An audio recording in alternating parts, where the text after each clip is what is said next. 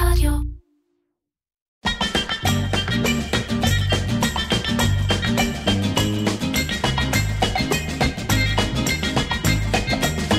אירקצ'ר, קריאיטיב פודקאסט, עם מירן פחמן. אהלן צור גולן. אהלן מירן. מה שלומך? על הכיפק, תודה. הבאתי אותך ככה אקטואלי השבוע, מי שככה עוקב ברשתות החברתיות, רואה שאתה השבוע ככה איבדת את עמדתך בצורה מאוד נחרצת על כל נושא הקקטוס וכולי. כן, היו לי בשבועיים האחרונים שתי חזיתות דרך אגב, אחד זה הסרט של חמת שלנו, לא יודע אם נספת אליו, נשים את זה בצד כרגע בחנייה, אבל אתה מן הסתם מתכוונת על נושא הקקטוס, כן. שלא יכולתי להישאר אדיש לביטול שלו. אז אנחנו נדבר, אני רוצה שנדבר, זה באמת אקטואלי, ומי שגם קורא אותי וגם מכיר אותי יודע שהנושא הזה גם לי הוא בוער בי, אבל אנחנו נתחיל גם השבוע בפינתנו 60 שניות פוקוס, בשיתוף פוקוס מוצר הוידאו החדש של Outbrain, והפעם משהו אחר, היות אתה יודע שהיתרון בפוקוס הוא שלא עושים עליו סקיפ, אז דווקא חשבתי שהפעם אתה יכול לספר לי סיפור על משהו בחיים שלך שאתה עשית עליו סקיפ, שדילגת עליו, ואולי הצטערת אחר כך? כן, עשיתי על משהו משמעותי בחיים סקיפ, חצי באשמתי, חצי ולא באשמתי. אחרי שעזבתי את שלמור אבנון עמיחי, ניתנה לי אפשרות לצאת בעצם לרילוקיישן, להיות מנהל קריאיטיב בסינגפור, ב-YNR סינגפור. יצאתי ל3 שבועות, התרשמות, עבודה משותפת וכולי. יצאתי בתחושה כזאת של אני לא בטוח אם אני רוצה, אם זה מתאים, גם למשפחה גדולה, 4 ילדים. מצד אחד זה מאוד קסם לי, מצד שני זה מורכב, זה החלטה דרמטית. אלה היו 3 שבועות מאוד קשים, מאוד מאוד קשים של התאקלמות במקום זר, אין לך, אתה לא מדבר את השפה. נסעת לבד בשלב הראשון. נסעתי לבד, לגמרי לבד. פתאום אתה נחשף לפוליטיקות ארגוניות, פתאום אתה האיש של המערכת הגדולה, נקרא לזה של המנהל קריאיטיב העולמי, ומצד שני יש את המנכ"ל המקומי, שאתה אמור לעלות לו הרבה מאוד כסף. ולכן אני חושב שמצד אחד, בגלל חוסר ההחלטיות שהייתה לי, לא באתי כמו רוטוויילר, להגיד אני לוקח את זה, אני עושה פוליטיקות פנימיות, אני נלחם על זה. לקח לי קצת זמן להבין, ביומיים 3 האחרונים אמרתי, אוקיי, אתה יודע מה? קח את זה, תנסה, תגיד שאתה מוכן, אבל אז בעצם ההחלטה המקומית הייתה לעשות סקיפ, ופחות לפתוח את האפשרות למנהל קריאיטיב זר, זה עלויות נורא נורא גבוהות לארגון, יש לזה החלטות מרחיקות לכת, אבל זה היה סוג של סקיפ. ובדיעבד אתה חושב שעשית טעות? היום... אני לא יודע, זה היה יכול להיות משהו מדהים, גם לי ברמה האישית בקריירה, וגם למשפחה לעבור למקום אחר, כל כך שונה, כל כך מיוחד, כל כך סקסי. דרך אגב, סינגפור זה אחד המקומות שעושים שם את הקריאיטיב מובילים בעולם. מקום מדהים. מצד שני, היום אני בפוזיציה שאני בעלי משותף במשרד פרסום, יש לי שותפים, גם שותף ישראלי, אלון אוכדורף, מדהים, גם רשת בינלאומית שבחרה לקנות אותנו, ואני בפוזיציה נהדרת במקום הזה, אז... לא מסתכלים לאחור. לגמרי. יפה, אז אספר לך ש-Outbrain באמת יש להם את המוצר פוקוס, שמה שמיוחד בו, זה שגולשים בעצם בוחרים לצפות בו, זה Outbrain, הם בוחרים לצפות בו והם לא נחשפים אליו, מה שנקרא בהכרח, ולכן הרבה פחות עושים עליו סקיפ, למעשה פחות 2.5 מאשר במקומות אחרים. זהו, מאוד יפה, מאוד אפקטיבי, תודה ל-Outbrain. אנחנו בפרק 60, עגול. וואו. כמעט כמו הגיל שלך, סתם, אתה 50? אני 49. כן, אתה בזה, 50. אז אנחנו בפרק 60, עגול... 49, חכה, בוא, בגילנו... כמעט 50 אמרתי. כמעט. אז פרק 60, עגול של אירקצ'ר, גם השבוע אנחנו באולפן המדהים של ישי רזיאל, שבדיוק השמיע לי ג'ינגל מדהים שהוא הכין, וגם השבוע הפרק הוא בשיתוף אדיו, רשת הפרסום ברדיו הדיגיטלי, והחברה שמשווקת את הפרסומות של ספוטיפיי בישראל. יאללה, אז בוא נתחיל בנושא הראשון באמת המעניין, והאקטואלי, הנושא של הקקטוס. אוקיי. נכון? יאללה, צא להתקפה. מה, לעשות לך רמה להנחתה או שאתה... תרים. תראה, זה נושא מורכב, יש בו הרבה מאוד אנשים מעורבים, תעשייה שלמה מעורבת, הרבה מאוד אמוציות, לכן יש בו כאילו מצד אחד מורכב, ומצד שני כאילו זה פשוט, כאילו, מצד אחד אתה אומר, ברור לי שצריך להיות. נכון. מצד שני מורכב, כי ברגע שמנסים לפתור, והרבה אנשים טובים, עם כוונות טובות, ניסו לפתור ולא הצליחו. אז אני חושב תראה, א', הנושא של המורכבות של הקקטוס היא היסטורית.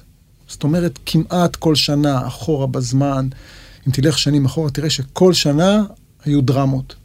כל שנה יש פורשים, ושיפוט, והגשות, וקטגוריות, וכן כמו בכאן, לא כמו בכאן, כן, תמיד זה, הקקטוס לא הייתה לו מנוחה כל השנים, לא הייתה שם איזו החלטה שהלכו איתה, ואם אתה זוכר, בשנת 2013 בוטל הקקטוס. נכון. רגע, בסטופ, אני לא שמעת קודם, כי בעיניי זה מהותי. בשנים הקודמות, בגלל שהקקטוס נתפס מאוד מאוד חשוב, ומאוד מאוד נותן ערך, אז המריבות היו סביב זה, שכדי שאני אקבל כמה שיותר פסלים, כדי שאני אהיה משרד השנה, וכדי ש, לכן רבו משרדים על מי יהיה השיפוט, כל אחד בצד שהוא חושב שיעזור לו, כמה קטגוריות יהיו כל אחד בצד שיעזור לו וכולי, וזה היה סביב זה שכאילו הנורא נורא חשוב לזכות. ועכשיו חלק מהעניין הוא ולא הייתה השאלה לגבי הקיום שלו. והשנה מה שקרה... לא, גם אז היו משרדים, ושם כן אפשר היה להגיד שמשרדים אולי שמראש ידעו שאין להם סיכוי, אז כדי לא להתבזות הם כאילו החרימו. תראה, אני חושב כך למשל את ראובני פרידן. כן. שהם קיבלו החלטה שאני דרך אגב מעריך אותה. הם אמרו, אנחנו לא משתתפים, אנחנו מיתגנו את עצמנו כהכי אפקטיביים, אם אתה זוכר. כן. ואנחנו, אתה יודע מה, באיזושהי החלטה טובה, לא טובה, תמוהה, לא תמוהה, אמרו, אנחנו קריאייטיב. לא שהם לא עושים קריאייטיב וכולי וכולי, אבל הם אמרו, אנחנו שמים את הנושא הזה שנקרא קריאייטיב, חדשנות, יצירתיות, ברמת בבסיס שלו, ואנחנו הולכים להיות מאוד ממוצבים כאפקטיביים. לכן הקקטוס פחות מעניין אותנו, ואנחנו בפוקוס על האפי. בסדר. אני יכול להעריך ולהבין את זה. נגיד, אני כתבתי בזמנו איזשהו מאמר שהצבן מאוד, אז לדעתי את ראובני פרידן, אבל אני עומד מאחוריו, ואני אומר לך גם היום, ואולי היום זה עצבן מקנים כאלה, שאני עדיין חושב ככה, שלרוב האג'נדה עושים אותה במה שנקרא בדיעבד, כלומר, בגלל שבאותו זמן הם לא כך הצליחו בתחרות קריאייטיב, ובמקרה זכו באפי, הם הכריזו לעצמם כמשרד אפקטיבי. אבל לפחות הם היו עקביים, לפחות ראובני פרידן הם עקביים. וגם היום אני חושב שרק מהמשרדים שמחרימים או טוענים וזה, זה בעקבות הצלחה או חוסר הצלחה, ולא להפך, לא שהם החליטו שהקריאייטיב לא חשוב, ולכן אנחנו לא נתאמץ, אלא בדרך כלל זה מתרץ סוג של חוסר הצלחה. אבל אוקיי, תמשיך. אני נוטה להסכים איתך שוב, ולמרות שאני עדיין לא הייתי בחדרי הישיבות, נכון. ולא הייתי בדיונים, אבל צריך לחזור בעצם לבסיס ולהבין מה המוצר שלנו, תעשיית הפרסום, ויהפכו את זה איך שרוצים, או יסתכלו על זה באיזה זווית שרוצים, בסופו של דבר אנחנו מייצרים קריאייטיב, מייצרים רעיונות, מבוססי אסטרטגיה, כדי לעשות אימפקט על הביזנס של הלקוחות שלנו. נקודה. זה הוכח כבר במחקרים ובמצגות בכל מיני מקומות בעולם, שיש קשר ישיר בין חדשנות, קריאייטיביות, להצלחה עסקית. לכן הטענות שלפחות ראיתי בטוקבקים שהם לא מאמינים שקריאייטיב משרת את הביזנס של הלקוחות שלהם, או התחרות הזאת לא משרת את הביזנס של הלקוחות שלהם. וזה אבסורד בעיניי, זה פשוט אבסורד. עכשיו, מה שגם קורה, שבעצם קרה עכשיו, זה שבוטל הקקטוס, וכאילו לא קרה כלום. זאת אומרת, לא, אולי אני היחידי, כנראה. אתה, אני חושב, ליאו ברנט, אדם פולצ'ק מדבר על זה. נכון, פולצ'ק דיבר על זה, למר לזכותו, וטל ריבן דיבר על זה בפוסט שהם עשו, עוד לפני הביטול הסופי, זאת אומרת, זה היה מין עוד ניסיון כזה אבל מה שמפתיע אותי, זה שאתה בטח מכיר שיש לי את הקבוצת קריאייטיב פרסט בפייסבוק, שבה יש הרבה אנשי קריאייטיב, הקופרייטרים והארטים, ואתה גם לא רואה מהצד שלהם את הביטוי, את המרמור, את הדיון הזה, כלומר, האם, ושוב, זה בעיניי תכף נדבר על זה ביצה ותרנגולת, אבל האם בסוף זה לא גורם לזה שגם אנשי קריאייטיב עצמם לא מבינים את החשיבות של התחרות, ולא מבינים מה זה, וכאילו זה לא בא מלמטה אפילו. כאן אפשר לפתוח דיון שלם על הדור הצעיר, על הדור החדש שהיום נמצא על המגרש, נמצא במגרשים, מקבל את הבריפים, מקבל את האתגרים, מקבל את המשימות, ומה קורה. רגע, לפני הדור חדש, אני רוצה להגיד נקודה, ובמקום הזה, מה שנקרא, אני לא רק שואל וזה, כי אני חושב שאנחנו פה ביחד באותה אג'נדה, אז אני ככה אעזור לך, או אני גם אגיד את דעתי. כי אמרת קודם על העניין של התוצאות, אני חושב שחלק ממה שמבלבל, הוא שאנחנו היום במצב שמחפשים שתוצאות, אמרת לעשות אפקטיביות וליצור אימפקט, מבלבלים את זה באמת עם רווח מיידי, ואנחנו היום במצב שכמעט לכל מהלך שיווקי פרסומים מחפשים או איך זה הגיע לקופות, או איך זה הביא לייקים, וכולי. אבל אנחנו כן מדור שמבינים, וזה בעיניי לא השתנה, שאימפקט הוא בעיקר, או בטח לא פחות, מאימפקט תדמיתי, מאימפקט מיתוגי וכולי. אני אקח אותך למקום עוד יותר ראשוני ויותר בסיסי. אני חושב שלצד המיינסטרים, חייבת להיות מה שנקרא השוליים. חייבים להיות השוליים, כדי שיום אחד הם ישפיעו על המיינסטרים. והשוליים הם עבודות קריאטיביות קיצוניות, שגם אם אתה לא מודד את התוצאה שלהם ואת האימפקט שלהם בטווח המיידי הקצר, יש להם חשיבות אדירה, כי יום אחד שוליים יהיו מיינסטרים, זה במוזיקה ככה, זה בקולנוע ככה, זה בכל מקום, זה בהייטק ככה. זאת אומרת, המנועים של הפורמולה 1, שוליים נקרא לזה, יום אחד הם יהיו במכונית שכל אחד נוסע בה, אז נכון, אבל אז אתה נותן כוח לדיון שבא לזה טיעון שאומר, זה קצת אקדמי, זה לשוליים, זה לפתח את התעשייה, ואני אומר, לא, קודם כל זה באמת, באמת, באמת, לאינטרס של המשרדים. תקשיב, בתקופות שבהם המשרדים, זכו משרד השנה, היו הכי קריאטיביים, אם זה אדלר, ואם זה באומן, ואם זה מקן, הם באמת היו המשרדים, גם הכי מצליחים עסקית, הם באמת היו משרדים שלקוחות באמת רצו לעבוד איתם, זה לא היה איזה משהו בשוליים שמפתח את התעשייה, אמיתי, זה הביא להם, ואני חושב שגם היום זה הביא הכי הרבה ביזנס. חד משמעית, זה החלון. מה אתה שם? אתה משרד פרסום, יש לך חלון ראווה. מה אתה שם שם? נכון? מה אתה שם שם? אתה שם שם בסופו של דבר את העבודה שלך. ואם העבודה שלך לא יהיה לה, מה שנקרא, או לאנשים שעושים אותה, את האינסנטיב, את הדרייב הזה, את התשוקה הזאת, לקום בבוקר ולעשות את זה יותר טוב, ויותר חזק, ויותר חדשני, ולמתוח את הגבולות ואת השרירים, אז כל יום יהיה כמו היום שאחריו, ואם, אתה יודע, ועוד שנה ועוד שנתיים גם נגיד, אוקיי, הפתרון הזה עשינו אותו לפני שנה, בוא נעשה אותו גם עכשיו, למה לא? נכון, גם אנחנו נמצאים בשוק, שיש לא מעט מתחרים, שאם אנחנו בודקים רק מה שנקרא יצירת ביקושים, אז יש שם באמת הרבה פתרונות שיוצרים יצירת ביקושים באמצעות דיגיטל, פאנלים, דאטאות וכו', ויודעים לעשות את זה, והם כאילו, ואז אפילו מספידים כאילו את משרדי הפרסום, אבל לא, כי משרדי הפרסום יודעים ליצור יותר טוב מכולם באמת את הביקוש המיתוגי, את הביקוש הזה שהוא, שוב, שגם אם המוצר הוא לכאורה אותו דבר ולא אותו כסף, אני אעדיף אותו כי הוא מותג שאומר עליי משהו, וזה לא תיאוריה, זה באמת קיים, למה אני מעדיף אותו? אין מה לעשות, בסופו של דבר, חיבור מותגי בין בני אדם למותג, הוא יהיה על בסיס רגשי. נקודה, לא על בסיס, אתה יודע, של בהכרח... לא רק תועלתני. לא רק תועלתני, כי תועלתני מחר יכולים מישהו אחר לעשות את אותה תועלת, וחיקויים וכו'. דיברנו קודם בשיחה מקדימה על גיא שמחון, שהיום אני יושב איתו בהרבה פגישות, והוא, מהפוזיציה של הפרפורמנס, אומר ללקוחות, חבר'ה, אם לא יהיה את הקריאייטיב, את המטריה, את הריכוך הזה מלמעלה, זה יפגע בביקושים למטה. זה חייב לעבוד כמשהו אחד, הוליסטי, שמשרת את הלקוח. אבל גם זה יש בזה ביצה ותרנגולת, כי אני מנסה עכשיו, תגיד לי, בטופ אוף מיינד, מה המהלכים הקריאטיביים המדהימים שנעשו השנה, נגיד, ולא יקבלו הכרה, כי אני טוען שחלק מזה שאין תחרות קריאטיב, וחלק מזה שכאילו קצת פחות מחשבים את הקריאטיב, זה גם יוצר את העובדה שמשרדים פחות עושים מהלכים קריאטיביים, ואז באמת פחות יש להם מה להגיש, ויש פה מין משהו שמזין את עצמו. אתה מסכים איתי? תראה, אני כן ולא. זאת אומרת, אני לא חושב שבגלל שלא יהיה קקטוס, אז אנשים לא ישבו ולא... זה לא רק הקקטוס, הקקטוס הוא סימפטום לזה. נכון, אבל בואי נדבר איתך, נסתכל רגע על עוד דברים שקרו השנה במרחב הקריאטיבי. תחרות של JC דקו. באה חברת שילוט חוצות, ואומרת למשרדי הפרסום, בואו, תהיו קריאטיביים, אני נותן לכם את זה במה שנקרא, רק תעשו, אז זוכים ייסעו לכאן, משרדי הפרסום לא הגישו. אתה יודע את זה? לא הגישו. כן, ביטלו את התחרות.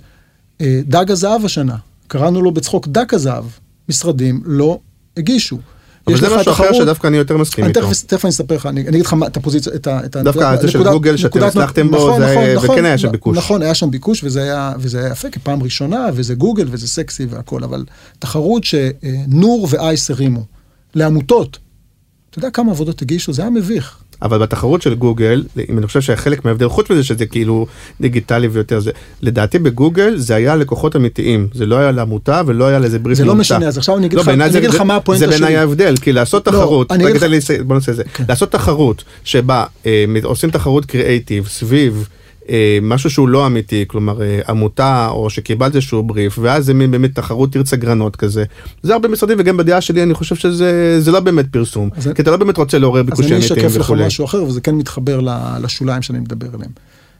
אני באג'נדה שלי, כמנהל משרד, אומר, כל הזדמנות שיתנו לי להתחרות במגרש שהוא קריאייטיב, אז אני אבוא וייתן לשם וישקיע את המקסימום, כי זה התשוקה שלי, וזה המוצר שלי, ואני לא מפחד להתחרות. אתה יודע מה אני מפחד? אתה לא עושה קריאייטיב לשם קריאייטיב, אתה עושה קריאייטיב, כן, כדי להגביר ביקושים אצל לקוחות. אבל בוא נספר לך משהו, נכון, אבל אני אספר לך את הדבר הזה. עשינו עבודה לעמותת... מול המיקרופון תמיד יש בלקאוט, זה ידוע.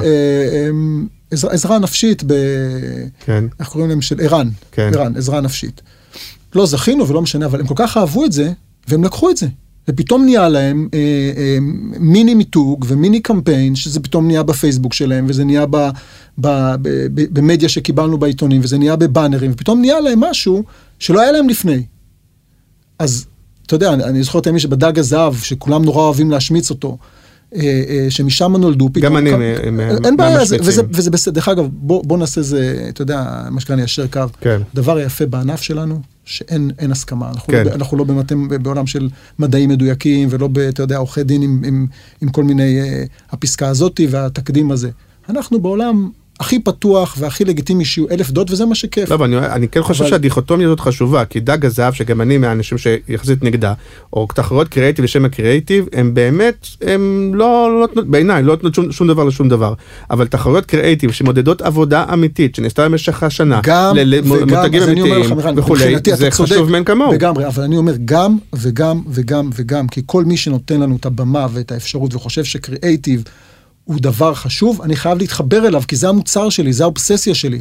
האובססיה שלי היא קריאייטיב, ויש משפט שאני אומר, אני לא מפחד להפסיד, אני מפחד שלא יהיה לי את הכלים לעלות איתם למגרש. כן. אתה מבין? זה בין, אני מסתכל עכשיו כבעלים של משרד, שב-DNA שלו זה קריאייטיב וחדשנות, ולעשות דברים שלא עשו, ולהירגש ולהתרגש. אני מטפל בכל בריף, עם השורה שפעם למדתי ב-YNR, שאומרת, put a lion in your brief, ואני מנסה לשים את האריה כבר בתוך הבריף, וזה לא בשוליים, זה בכל עבודה, לא תמיד מצליחים, רוב הפעמים לא מצליחים, אבל ה-state of mind הוא כזה, שככה אני ניגש לדברים, זאת אומרת, ברצון לעשות, שיהיה לי את העבודה. אני כל שבוע משתדל, כל שבועיים, לשלוח עבודות לבלוגים בעולם. כן, אבל תכף נדבר על המשרד שלך, ואני רוצה עדיין לחזור לנושא. אם אנחנו, כך נגיד את פרסמן, שדרך אגב, השנה לא שמעתי את מכן מגיבים לביטול של הקקטוס, אבל הוא היה לפני שנה, הוא היה העורך הראשון של הפודקאסט, והוא דיבר על זה מאוד בפתיחות. פרסמן או גפן? מי היה הראשון? פרסמן. הוא דיבר על זה מאוד מאוד בפתיחות, והוא אמר, תקשיב, אני אגיד לך את האמת, זה לא רק הכסף שזה עולה לי הגשה, זה הזמן, המון זמן, לעשות קייסים ולהכין וכולי וכולי וכולי. אני לא מרגיש שזה לא נותן לי כלום כמשרד, זה לא באמת נותן, הלקוחות לא כל כך מעריכים את זה, אולי עדיף לי בכסף הזה, בזמן הזה, לשלוח עוד 2-3 צוותים לפסטיבל כאן, אם אני עושה עבודה טובה, כולם רואים את זה, למה אני צריך את זה? והם לא שלחו השנה אנשים לפסטיבל כאן, אוקיי, לא, אני לא בא בזה, עכשיו אני אגיד דבר אחד לזכותו, כי אני... מת על נדב, והוא איש מקסים, ובאמת נשמה גדולה, אבל זה עצוב בעיניי, כי כאילו משהו נכבה, ובשביל מה נדב שם? מה הגדרת התפקיד שלו? תגיד לי. הוא סמנכ"ל קריאייטיב. הוא גם משנה למנכ"ל וסמנכ"ל קריאייטיב. וכסמנכ"ל קריאייטיב הוא אמור לשאת את הדגל, ונדב פרסמן זה טל ריבן, וזה דני יעקובוביץ', וזה you name it, כל החבר'ה. אלה החבר'ה שנקרא, הם חייבים לשאת את הדגל של הקריאטיביות אל מול כל העולם. אז מה אפשר לעשות? הרי הם אומרים, ובדיון הזה גם באמת אמיר גיא כתבת בפייסבוק, ואמיר גיא ענה בצורה שהוא גם יושב ראש איגוד הפרסום, והוא גם כמובן שותף באדלר חומסקי, או מנכ"ל של אדלר חומסקי, סליחה, והוא ענה לך בצורה מאוד יפה, הוא אמר, תקשיב, עשו דיונים, הרבה דיונים, באו אנשים, כוונות טובות. הוא אמר מאוד יפה, מה נכשלנו. ולא מצליחים לפתור את זה. נכון, אז יש לך רעיון איך לפתור את זה? כן, חד משמעית. אני חושב שהעובדה שמי שגם הוא הבעלים של התחרות, וגם אחרי זה נשפט בה, לא יכול להימשך. בעייתי, לא יכול להימשך. זה חייב להיות גוף חיצוני, אובייקטיבי, עסקי, זה בסדר, עסקי, שמה שנקרא, אלה החוקים, אלה התנאים, מי שרוצה שיבוא. אין לכם say, אתם רק תגישו את העבודות, אני אייצר את המיתוג, את הדיזייר של הדבר הזה, את הגושבנקה, את המוניטין שבעקבותיו וזה. ובמה זה יפתור? אם עדיין נגיד יהיה ויכוח על מי השופטים או על הקטגוריות, כשאתה נכנס למסעדה שלי, אתה לא מתווכח איתי מי הכין את האוכל או מי זה. לא, הם יכולים להגיד אנחנו לא ניגשים. אל תיגשו. שנה אחת תיגשו 3, שנה אחרי זה ייגשו 5, עוד שנתיים, אין, זה יקרה. וזה יקרה, וזה בסדר מבחינתי להתחיל את זה כרגע רק באינטרנט. דרך אגב, אמיר גיא הגיב בפוסט, אתה יודע כמה עולה להרים קקטוס לפי המספרים שלו? בין 600 ל-800 אלף שקל. זה גם משהו שנראה מוזר. מטורף, כאילו זה לא הגיוני. בוא נעז, תעיף את הסטנדאפיסט, תעיף את זה, תביא... עכשיו, זה צריכה להיות תחרות קריאייטיב ישראלית, שאומרת שמי שמוזמן אליה זה לא רק חברים באיגוד, זה לא רק משרדי פרסום, בוא נאמר 5, 6 הראשונה, שבשבילם זה הכל נתפר, וכל לא נתפר, סליחה, זאת אומרת, זה המציאות. הייתי גם שם הרבה שנים. כן, גם בזה יש היגיון, שאם מי שמשלם מיסים לאיגוד, הוא מקבל גם... תכף שנייה, נחזור רגע למבנה שאני חושב שצריך להיות תחרות קריאייטיב, שצריכים להיות מוזמנים אליה, כל מי שמייצר קריאייטיב בעולם של תקשורת שיווקית, בסדר? אלא עם פנים ללקוח. בסדר? וזה יכול להיות חברות סטארט-אפ, וזה יכול להיות חברות מיתוג, וזה יכול להיות חברות עיצוב, וזה יכול להיות חברות קדם, וזה יכול להיות חברות מדיה. אתה תראה מי מגיש בפסטיבלים גדולים, זה חברות הפקה, חברות מוזיקה שמייצרים קליפים, יש כל כך הרבה דברים מדהימים ויפים שקורים, שהם לא לוקחים בכלל לחשבון את תחרות, את הקקטוס. הבעיה בעיניי זה לא מי מגיש, אלא מי שופט, כי...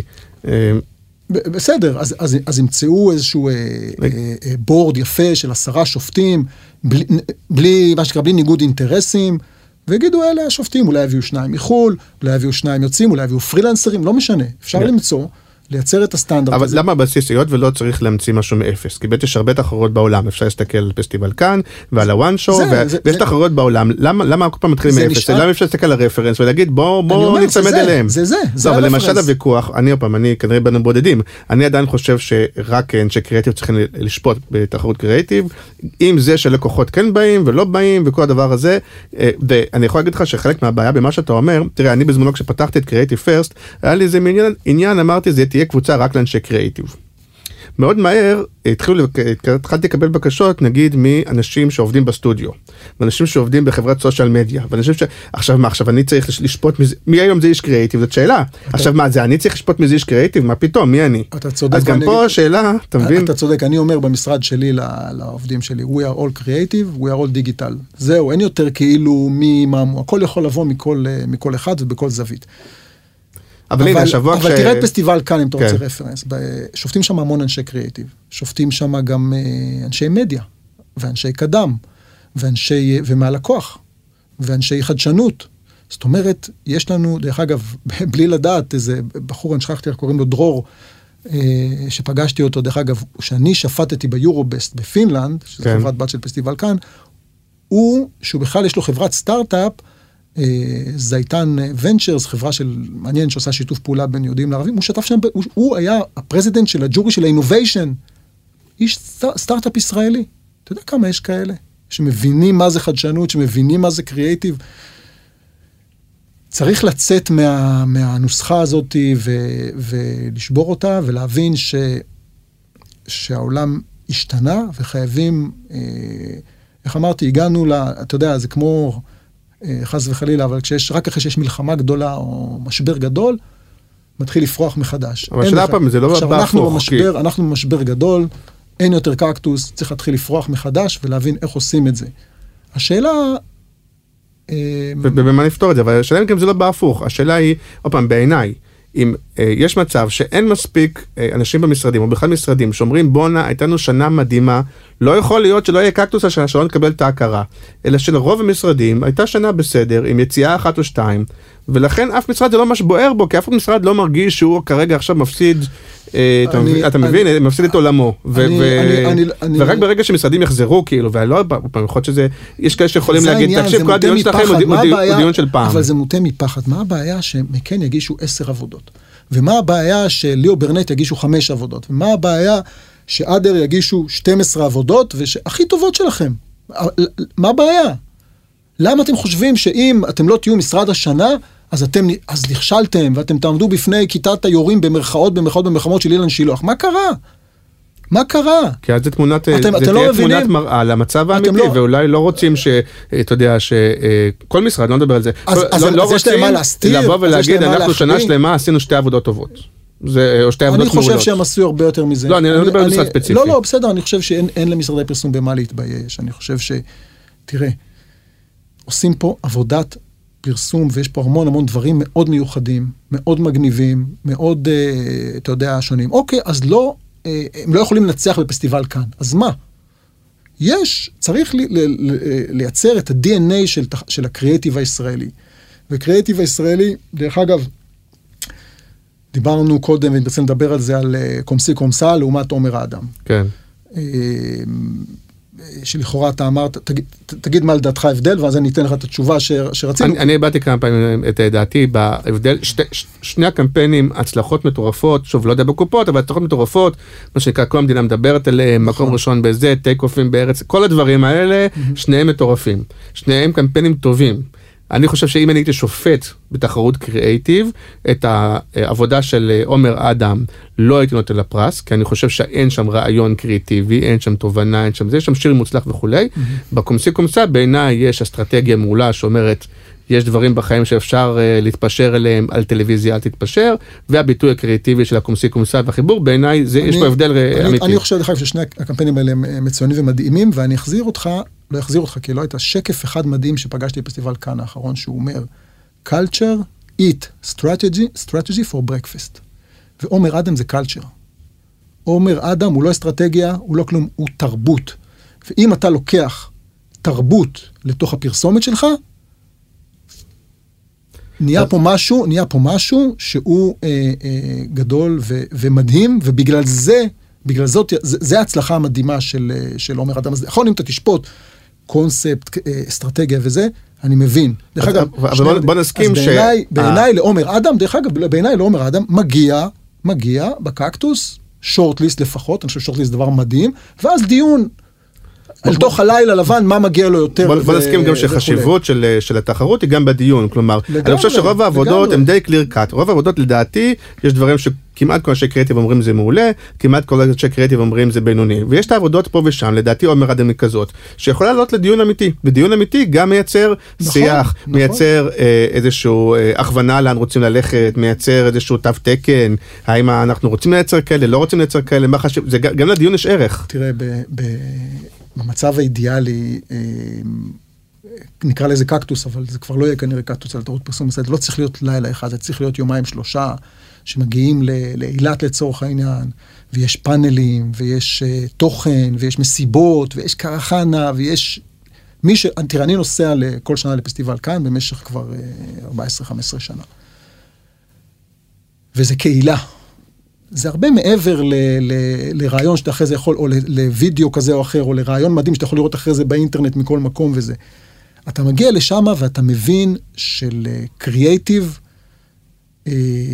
קריאייטיב זה כוח. קריאייטיב זה דרך מדהימה, וזה סוג של מדורה שמכנס סביבה כוח, זה אנרגיה, רעיונות וקריאייטיב זה אנרגיה. איך אני אומר, מה שנקרא דלק, מניע מכוניות, חשמל, מניע מפעלים, קריאייטיב ורעיונות מניעים אנשים. זה הסיפור. אבל אתה קצת מדבר גבוה, בוא נרד רגע למציאות, ואז גם נחבר קצת למשרד שלך. כי בוא נדבר רגע למציאות. המציאות היא של כולנו. ובטח של המשרדים, אני אומנם עצמאי, אז זה קצת אחרת, אבל בטח של המשרדים. המציאות היא שאתה נדרש היום לעשות באמת עבודות שיביאו תוצאות יחסית מהירות, שיביאו לעלייה במחירות, או שבאמת ייצרו את הצפיות בפייסבוק, או שייצרו את הדיון וכו'. וכאילו המציאות היא מציאות כזאת שאתה לא מרגיש שאתה חייב לייצר קריאייטיב. ולכן המשרדים, על מה שהם נמדדים, על מה שהם מקבלים כסף, על מה שלקוחות בוחרים אותם, עושים עבודה כזאת. אבל קריאייטיב שווה תוצאות. עומר אדם זה קריאייטיב והוא מביא תוצאות, קומסי קומסה זה קריאייטיב והוא מביא תוצאות. זה אם הייתה עומדת שם לצורך העניין סתם כי זה קיצון ג' יפית, והייתה אומרת היום כבר הנתב הזה של טה, זה לא היה מביא את אותם תוצאות. יש כאלה שתפקחו איתך, אבל אוקיי. בסדר, אני לקחתי את זה כדוגמה, אבל אם היית מביא, אתה יודע, האולפן של בזק, בוא עכשיו, הנה הטכנאי שעושה כמו סרטי חברת חשמל לצורך העניין, אתה יודע שיש שם איזה מין באולפן הזה.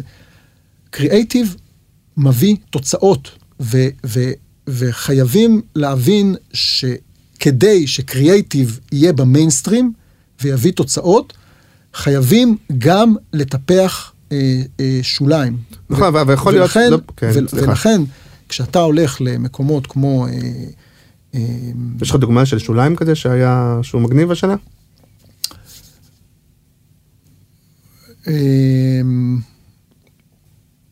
תראה, אני חושב, בוא ניקח את ליאו ברנט, בסדר? את אדם ואת עמי, שהם גם חברים טובים, גילוי נאות, אתה יודע, עברתי הרבה שנים. אני פעם, דעתי באישית בלבד, נגיד שני משרדים שבאמת עדיין יש להם קטע הקריאייטיב, זה ליאו ברנט שיושבים על זה חזק, וגם מנש לדעתי שיושבים על זה חזק. אפרופו גולדסטאר, נגיד, אבל תכף נדבר. כן, אז אני חושב שאתה רואה הם עושים כל מיני מהלכים שכאילו לסמסונג ול-People Not Symbol ועשו זה ל-BBF, לזה, שזה מהלכים שלכאורה הם בשוליים, לכאורה הם לא למותגים הגדולים ולא למקומות כאלה. אבל אתה מבין ששם נבנה ה-DNA, שם נבנה, ואתה מבין שברגע שהם עובדים, שזה היום יום שלהם, לרצות לעשות את הדברים, את החדשנות, עם תשוקה, עם DNA מסוים, זה יחלחל ומחלחל למיינסטרים. יום אחד אתה תראה גם סרט לקיה, שהוא יהיה קריאטיבי, זה יקרה, זה יקרה, זה עניין של זמן. אבל השאלה אם אני היום לקוח, אני לא זוכר, ליאו ברנט הם בתחילת העשירייה השנייה, נדמה לי, אבל אני לא זוכר בדיוק, נגיד. מה? באיזה מקום הם כמשרד? ליאו ברנט מקום 5 היום.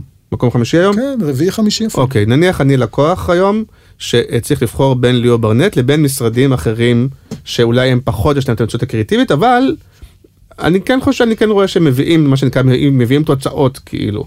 אז אולי באמת לקוחות לא מעדיפים את זה, לא בוחרים היום את המשרד שכאילו עשה את הקריאטיב שהדליק אותנו והגניב אותנו, ואנשי הקריאטיב מוחאים לו כפיים. אני חושב שהיום יש לקוחות שמחפשים הם מבינים שהערך שיתנו למשרדי הפרסום זה קריאטיב, בסופו של דבר. יש להם אסטרטגיה בבית, יש להם מחקר בבית, יש להם מידעניות בבית, יש להם דיגיטל כבר בבית, בהרבה מאוד מקרים. גם לא בבית, אני חושב שיש ספקים שעושים דיגיטל לא יותר טובים מהמשרדי פרסום. אבל בסופו של דבר תנקה הכל, ויש פה, אני יכול להעביר כאן מסר גם ללקוחות ולסמנכלי שיווק ולמנכ"לים.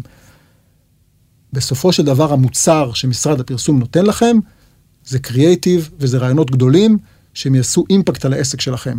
את זה לא תמצאו בשום מקום, אלא אם כן תיקחו כמו וויקס, גוגל וכאלה, מחלקות קריאייטיב אין-האוס, ותראו איך זה עובד. זה קורה, זה בסדר, זה גם בסדר. אז בוא נדבר רגע על המשרד שלך, ופה אני טיפה אקשה עליך, זה החלק הזה.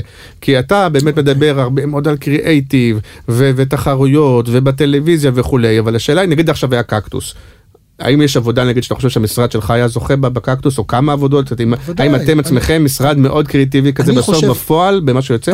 אז א', כן, ותכף אני אתן לך מספר דוגמאות.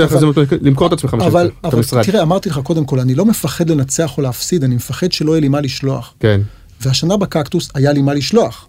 היה לנו את הסדרת סרטי רשת שעשינו לדלק, עם הסטנדאפיסטים שזכה מקום שני במצעד של אייס, על פרסום של כל השנה, אני לא יודע אם אתה זוכר, עם גיא ואורלי. אתה לא רוצה לשמוע את דעתי על המצד של אייס. לא משנה, סתם אתן לך דוגמה. לא, זה לדעתך סרט שהיה... היו שם 3 סרטים, ואם יש קטגוריה של סרטי רשת, מאוד מצחיקים, מאוד הצליחו, מאוד תפסו, אני חושב שזה לגיטימי. זה לגיטימי, אין הרבה כאלה.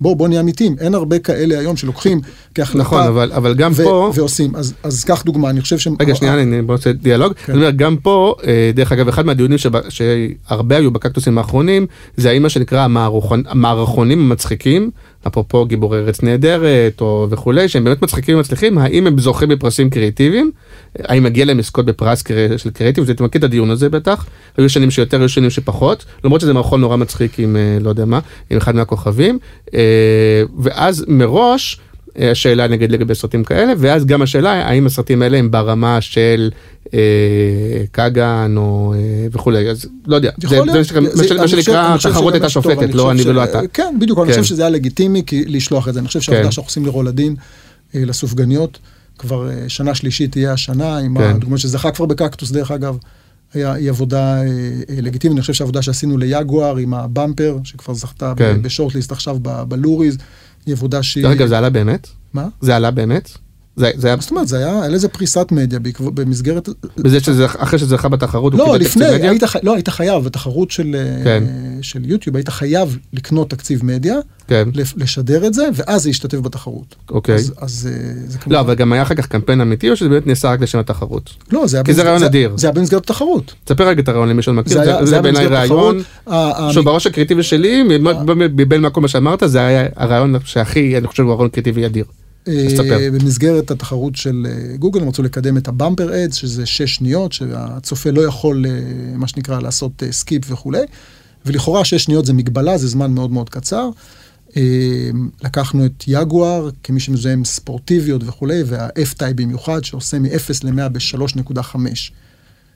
ואם הוא עושה ב-3.5 שניות, אז יש לנו קצת זמן, נשאר לנו ב-6 שניות. ספר. אז את הזמן ספר, אז את הזמן הזה תרמנו לעמותות. שהם בשבילם כל שנייה בשביל חשיפה היא פרייסלס, ולקחנו 10 עמותות, ושמנו את הלוגו שלהם, מספר טלפון וכו'. אבל זה בדיוק... רגע, מי שרוצה למצוא את זה יכול לחפש, בוא, ניתן עד הסוף. כן, קוראים לזה The 3.5 YouTube Bumperhead, Jaguar 3.5. נעשה אפילו לשים לינק בפרק, זה עבודה מדהימה, כן. כן, תודה. אני מאוד אהבתי. ואני אומר לך עוד פעם, אם אני היום הייתי שולח את זה לקקטוס, וזוכה, בסדר? בקקטוס כסף, לא יודע אפילו זה.